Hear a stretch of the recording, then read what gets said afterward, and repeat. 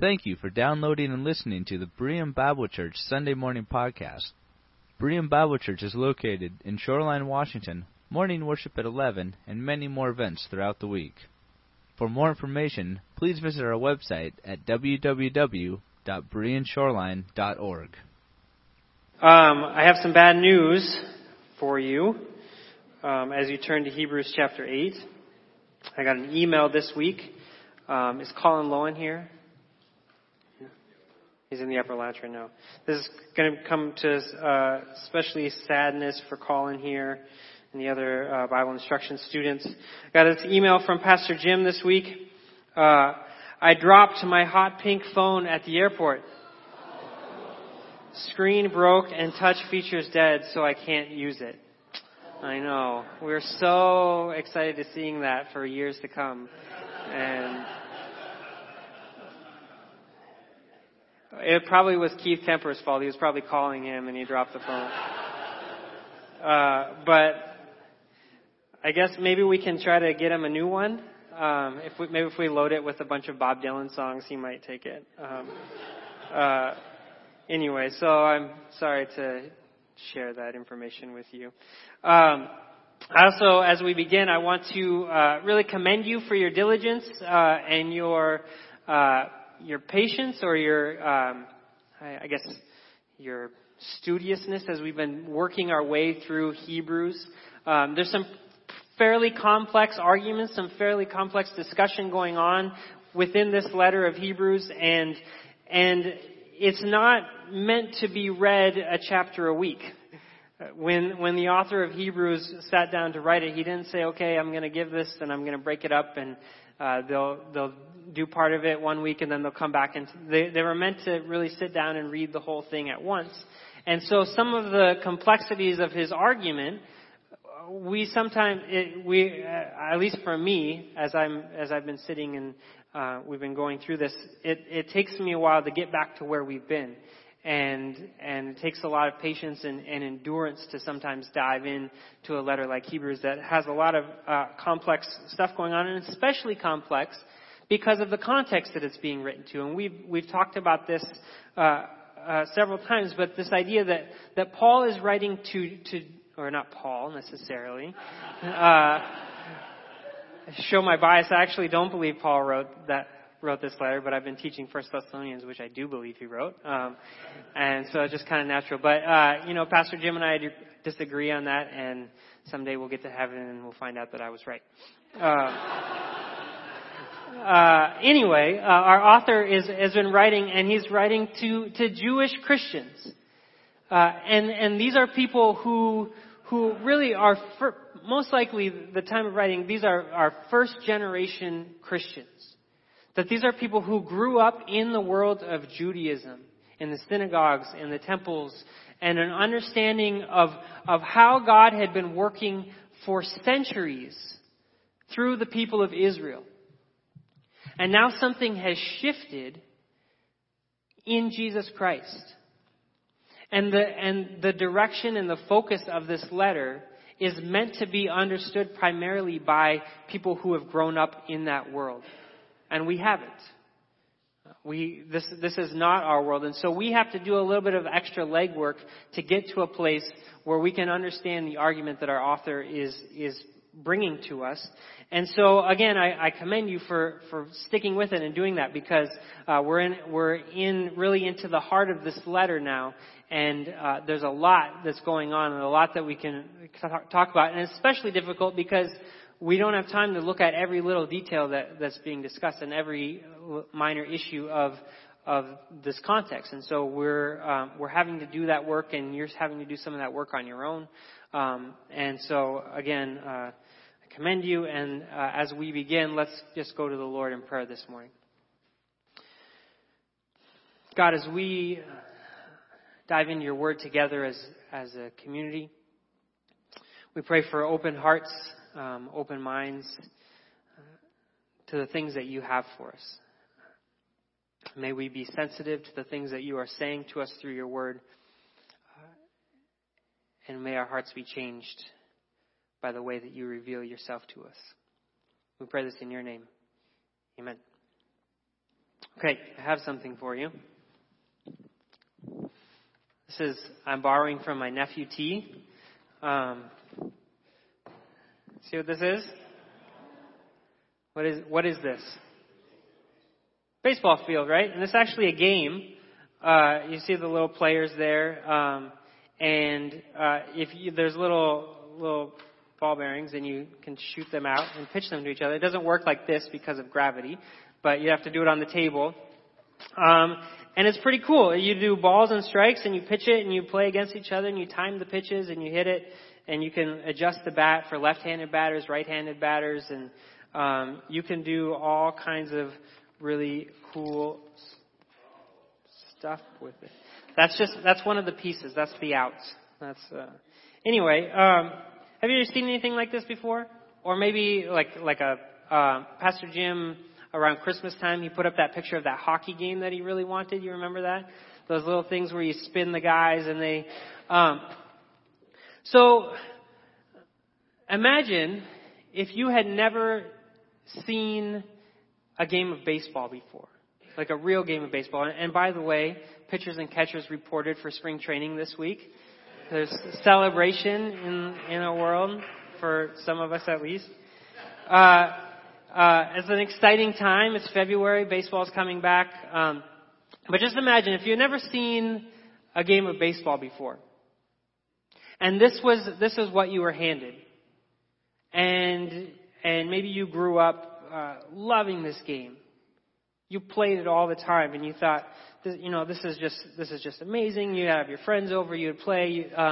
I don't have it here, but you can keep score. It comes with a scorebook and the whole thing. And so you're playing, and you do this for years and years. This is baseball to you. And then imagine one day somebody takes you downtown, and they walk you up to this giant building. And you hand the person your ticket, they scan it, you walk inside, and you walk into Safeco Field, and you see baseball. And you think, I thought this was baseball. But this is just an imitation. And this really only makes sense because of the real thing.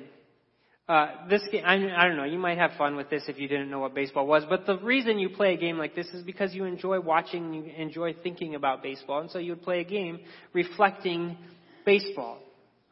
And imagine if you had never seen baseball and then only had experience with this, and then the wonder and the amazement that you would find when you walked in to the stadium for the first time and you saw real baseball happening. And you recognize that what this was not baseball, but it was just an imitation. Just pointing you towards the real thing. Hebrews chapter 8.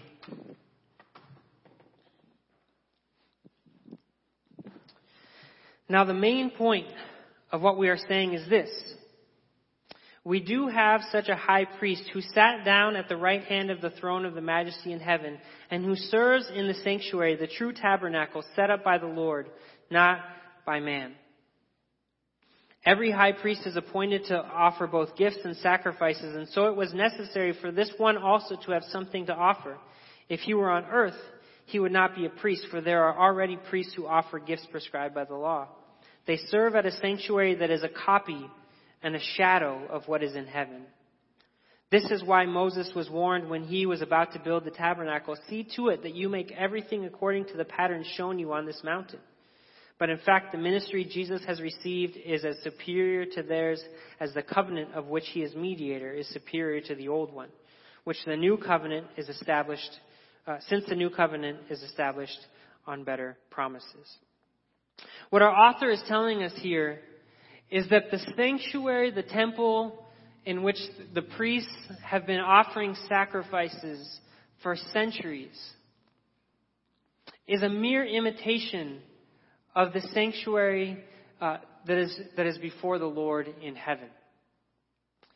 And that the high priest Again, paying attention to the sort of the complexity of the nation of Israel and all that they've experienced, that the high priest who has been going in year after year after year to offer atonement for the sins of the people was simply serving in an imitation of the real thing. That this high priest was just a copy of the real thing. And this goes back to really what we've been looking at for weeks. And for the sake of time, we don't have time to go back to that. But this whole conversation that he's been giving us about Melchizedek and Aaron and the high priest and the value of Christ as this new high priest. He's making this argument that what has come before, what we have known, what we have experienced for generations was just the copy. It was a shadow. It was an imitation. It was not the real thing. And it was never meant to be the real thing. And he's writing this, and we need to keep this in mind. We talked about this a little bit in our Sunday school class this morning too. That for so many of these early Christians, the context in which they receive these letters is one of persecution and suffering. And so for us, it's important for us as we move into this section of the letter to understand that this community has come face to face with suffering because of Jesus Christ. And in the midst of this suffering, in the midst of this persecution, there is a tendency to go back. And Pastor Jim mentioned this a few weeks ago. He said, talked about the old Keith Green song, "So you want to go back to Egypt."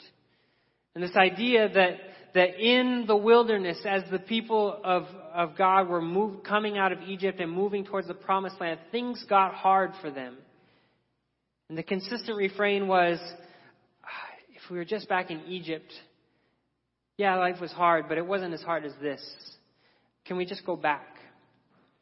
And for these Christians facing persecution because of a new way of life and something new that God is doing in the world, they're saying, maybe it would just be easier if we went back.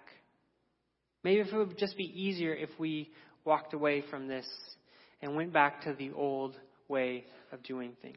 And what our author is telling us, what he wants them to understand, is that the old way is just a copy.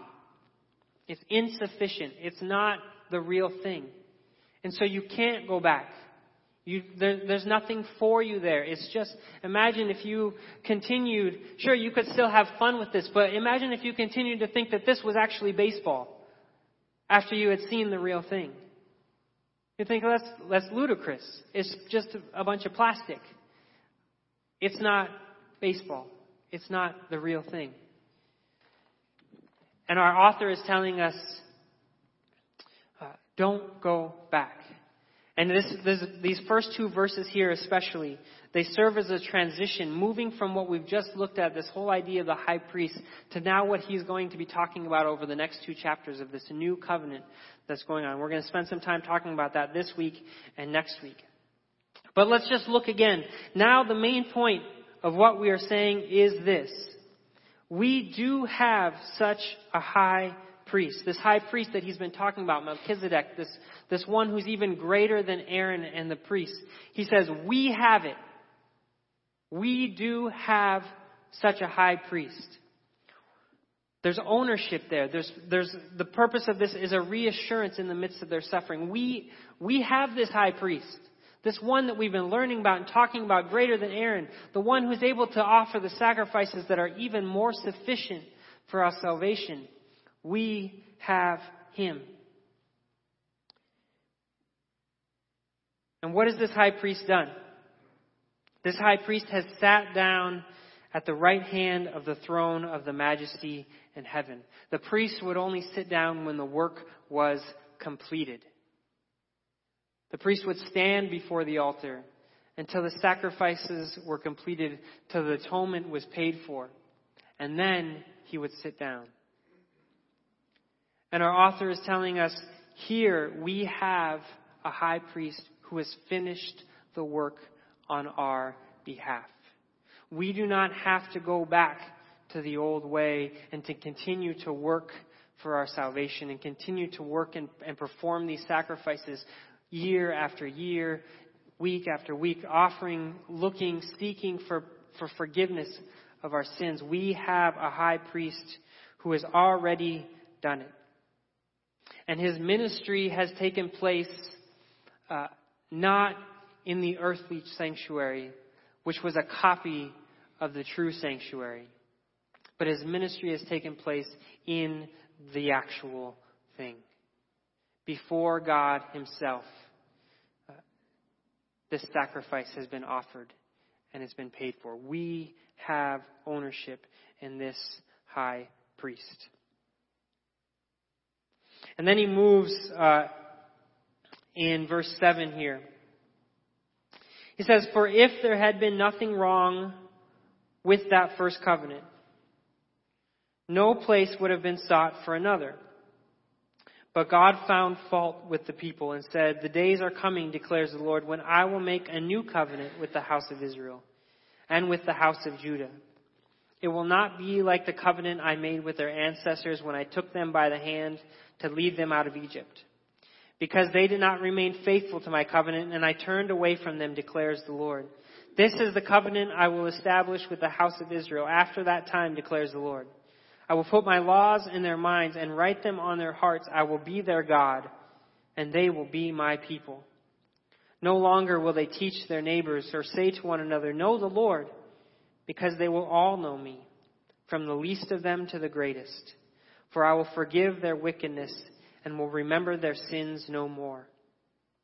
By calling this covenant new, he has made the first one obsolete, and what is obsolete and outdated will soon disappear." For our context, to pause and to reflect on this language of covenant. This is not a word that we necessarily use all the time in our culture and in our language.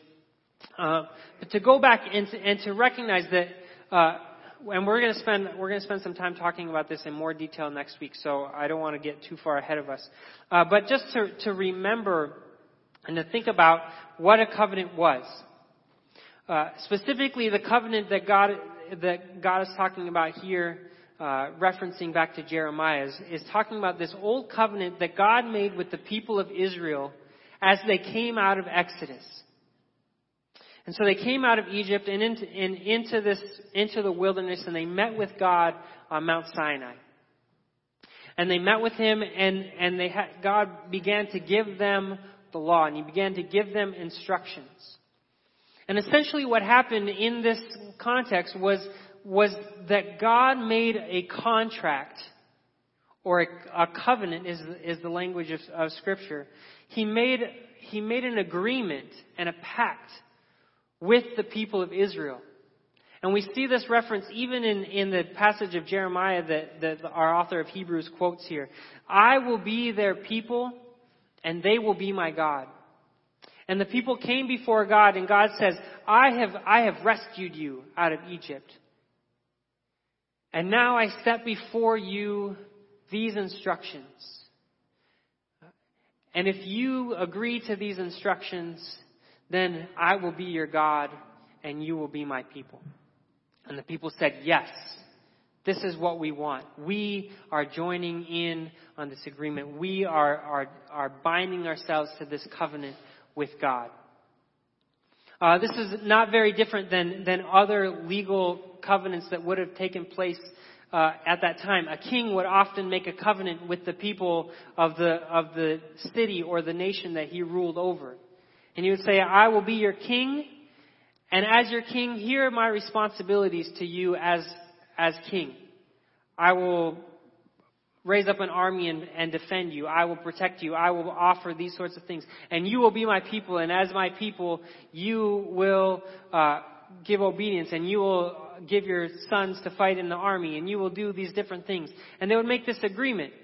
This king would rule over them. And this is very similar to what God is doing with the people in the wilderness. They make a covenant together. And so when we see this language of covenant here in Hebrews chapter 8, for us, maybe we don't necessarily understand, but they would have instantly thought, oh yeah, covenant, old covenant, that was Moses, that was Israel, that was us, that was the covenant that we signed up for. And not just we, our parents, and our great, centuries earlier, but we have signed up for this. As the people of Israel, we are still a part of the covenant.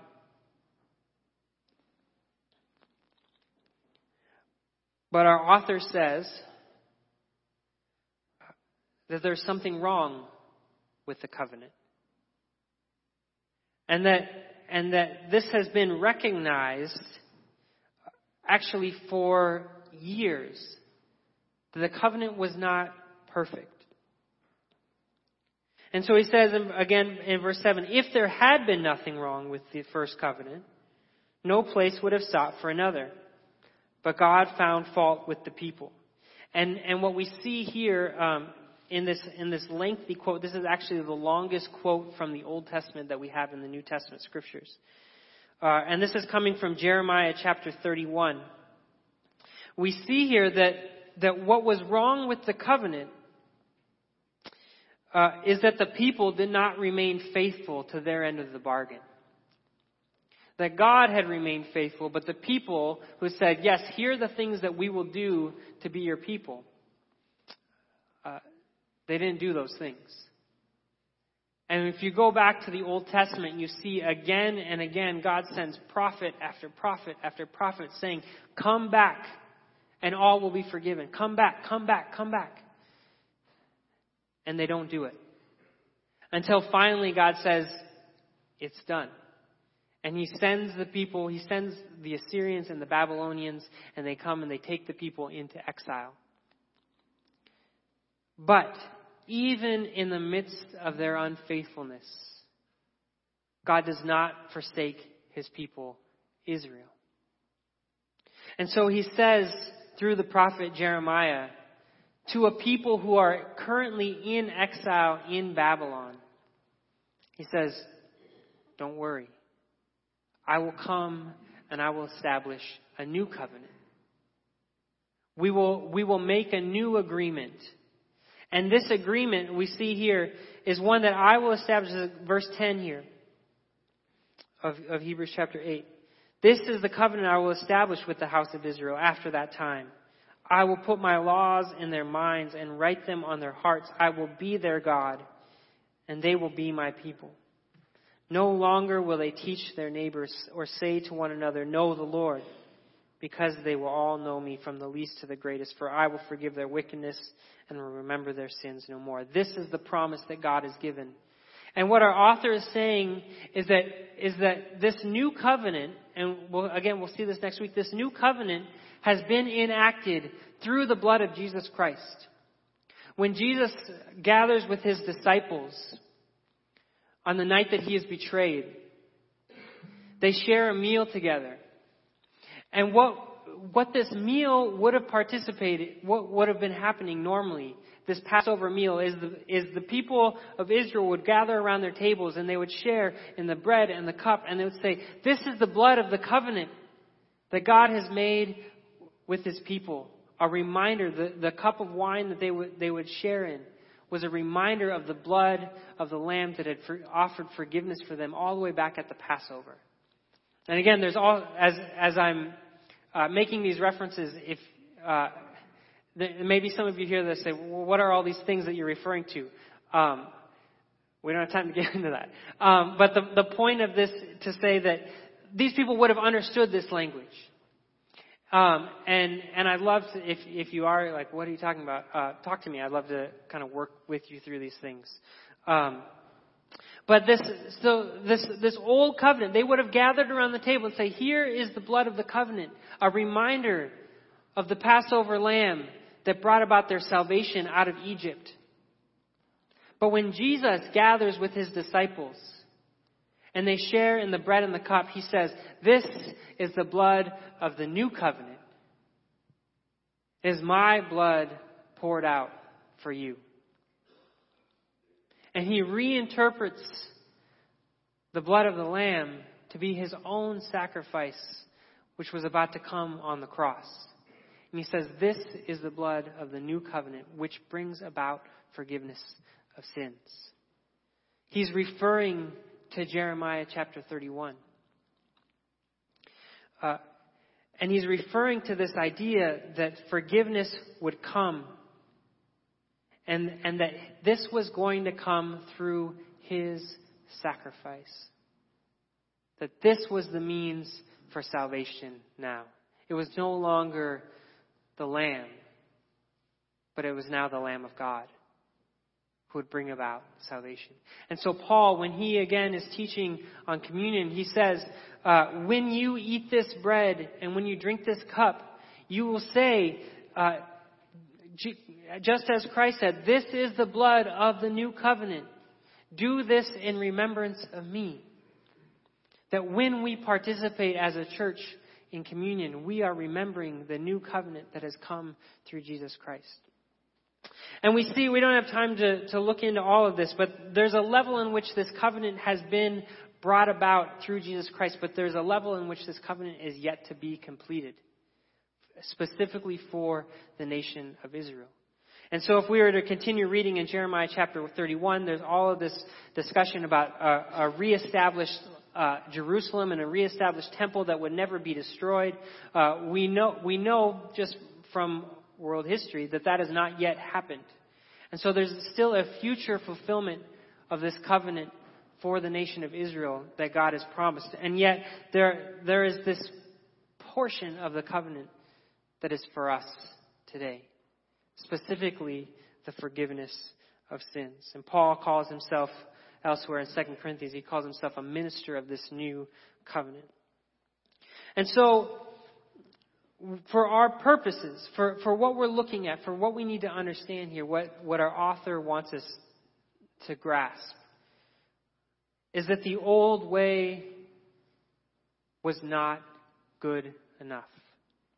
It could not do the work that we needed it to do. And now something new is here, and we have it. We have the high priest. We have the beginning of this new covenant, and it is effective for the forgiveness of our sins.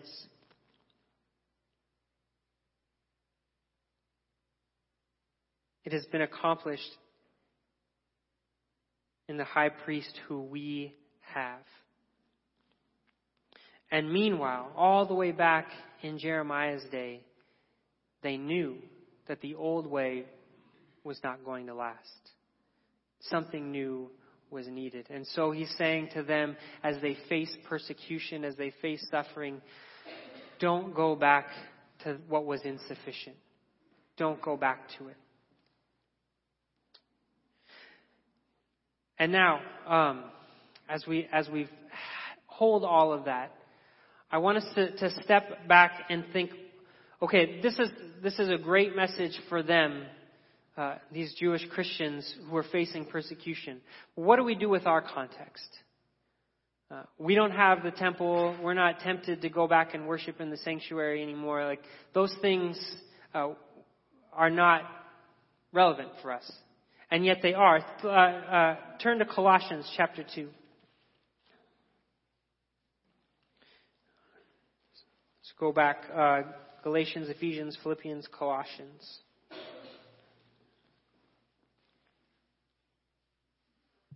This is one that Paul is writing. And he's writing to a mostly Gentile Christian audience.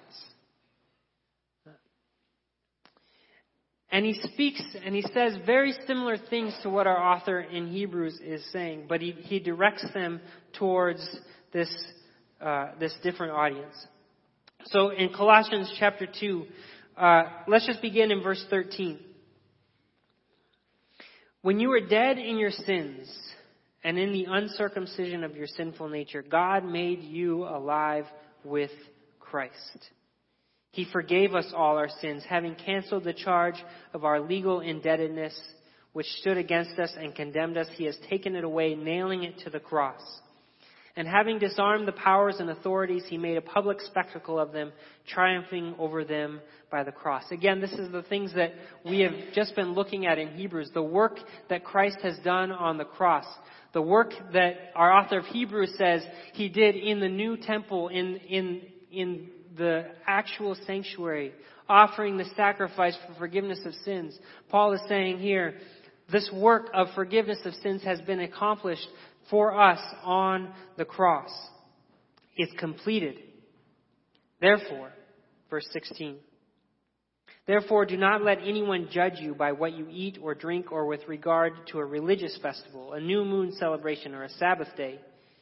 These are a shadow of the things that were to come. Again, the same language that we had in Hebrews. These are a shadow of the things that were to come. The reality, however, is found in Christ. Do not let anyone who delights in false humility and the worship of angels disqualify you. Such people also go into great detail about what they have seen, and their unspiritual minds puff them up with idle notions.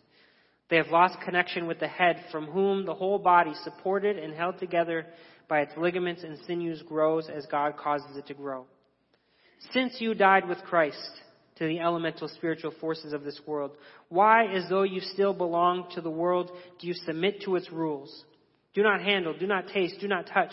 These rules, which have to do with things that are all destined to perish with use, are based on merely human commands and teachings. Such regulations indeed have an appearance of wisdom, but with their self-imposed worship, their false humility, and their harsh treatment of the body, but they lack any value in restraining sensual indulgence. What is Paul saying here? He's saying that you have been forgiven. The work of Christ has accomplished your salvation.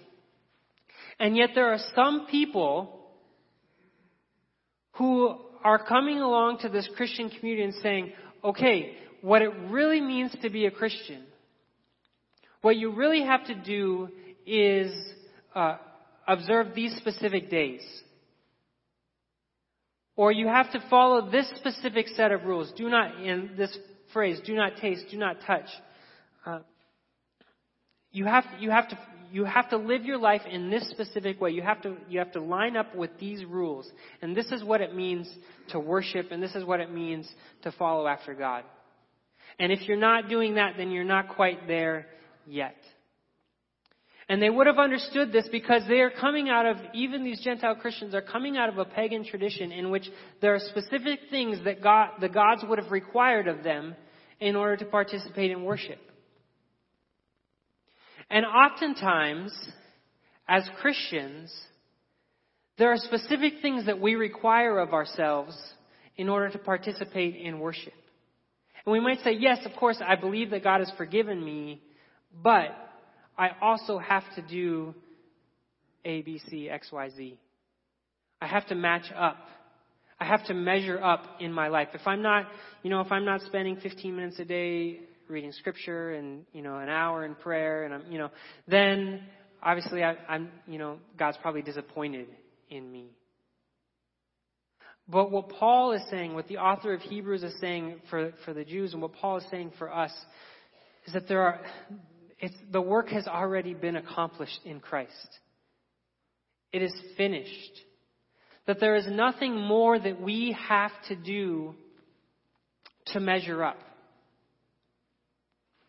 To find acceptance, to find a place in God's family.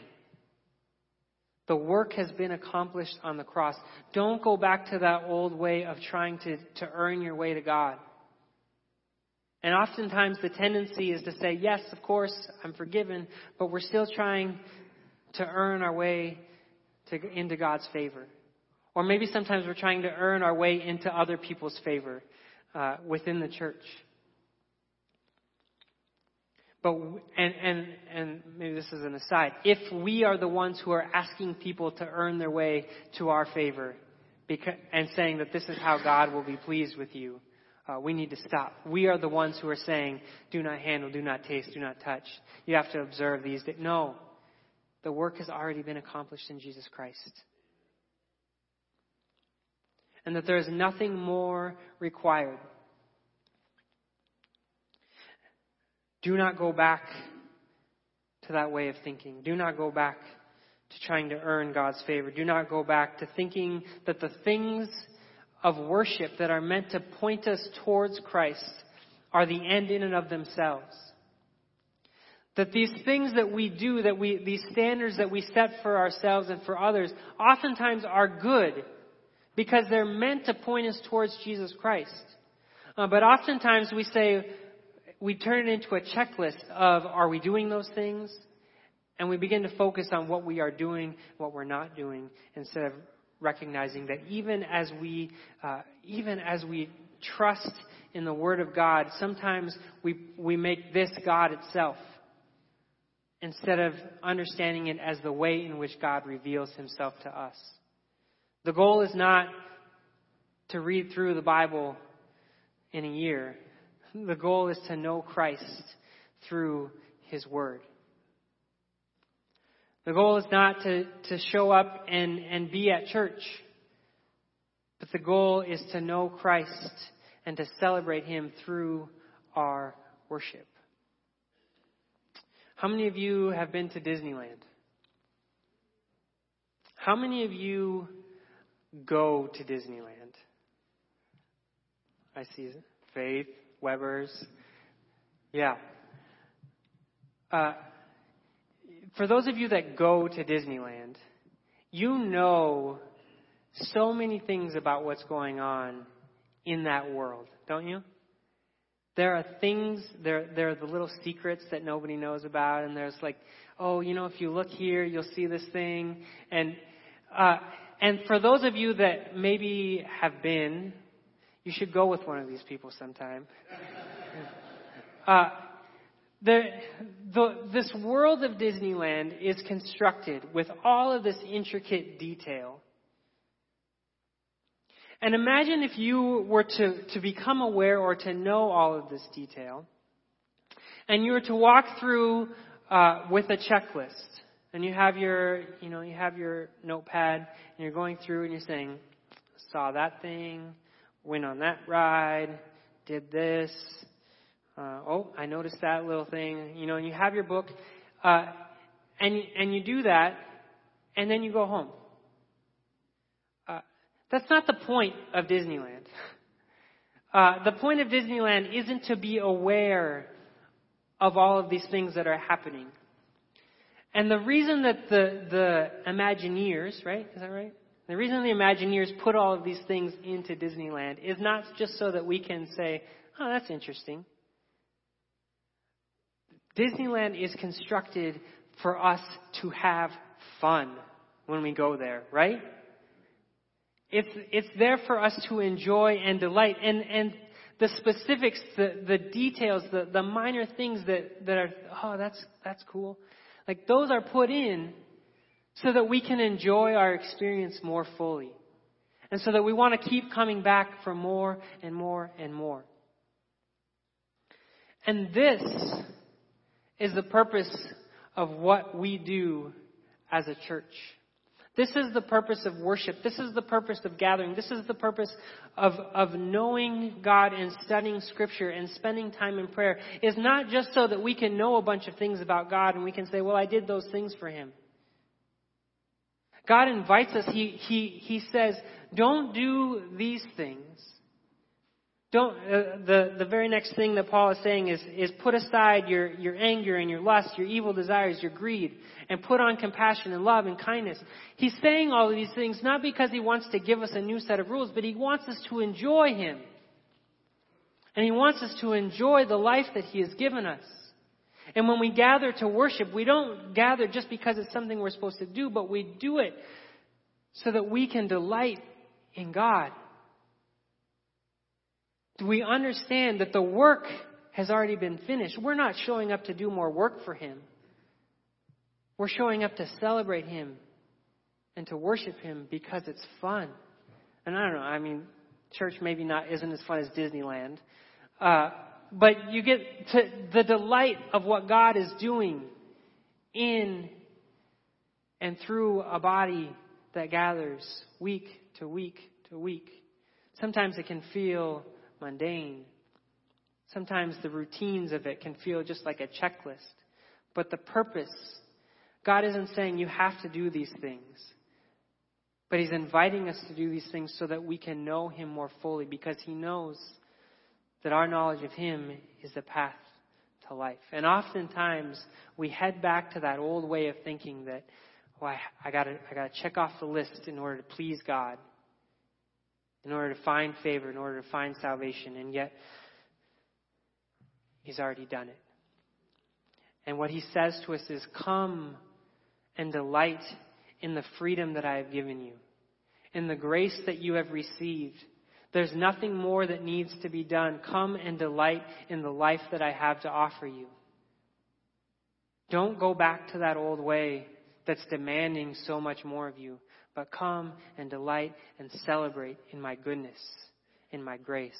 Proclaim my goodness and my grace, because it is the word of life.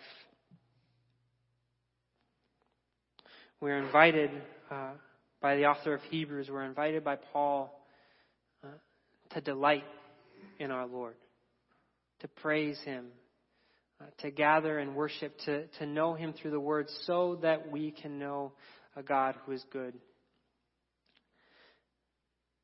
Not because of the rules, but because of His goodness. Come out of the shadows and stop mistaking the shadows for the real thing, but see the real thing that is in Jesus Christ, and know it and enjoy it. Let's pray.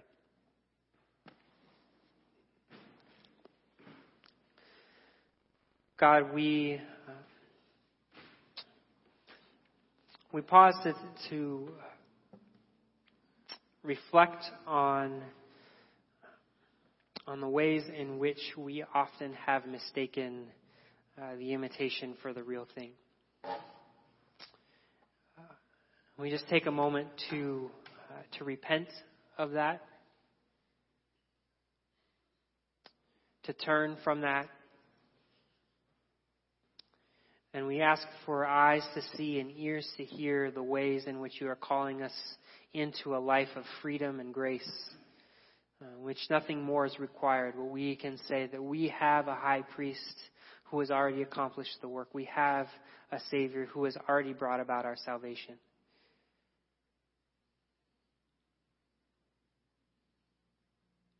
And as we turn from the ways in which we have settled for the imitation,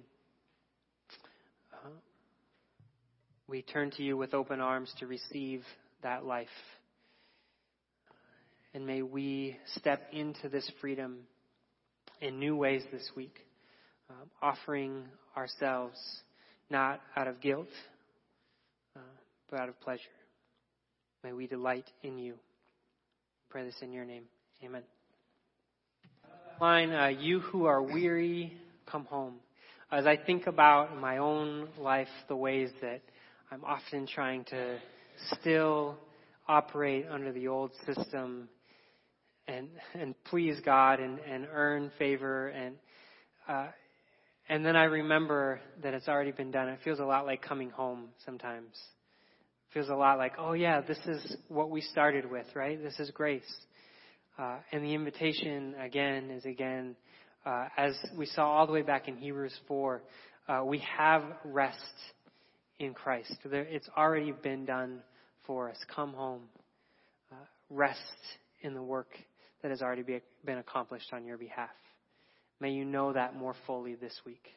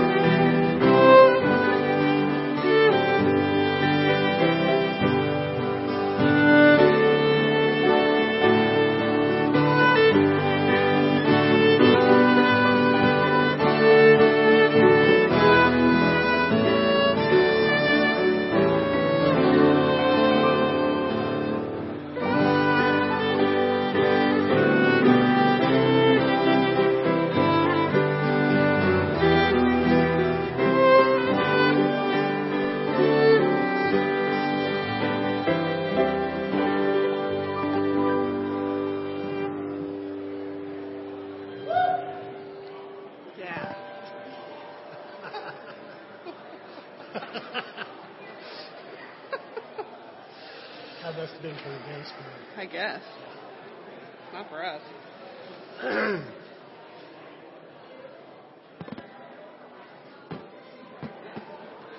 Yeah.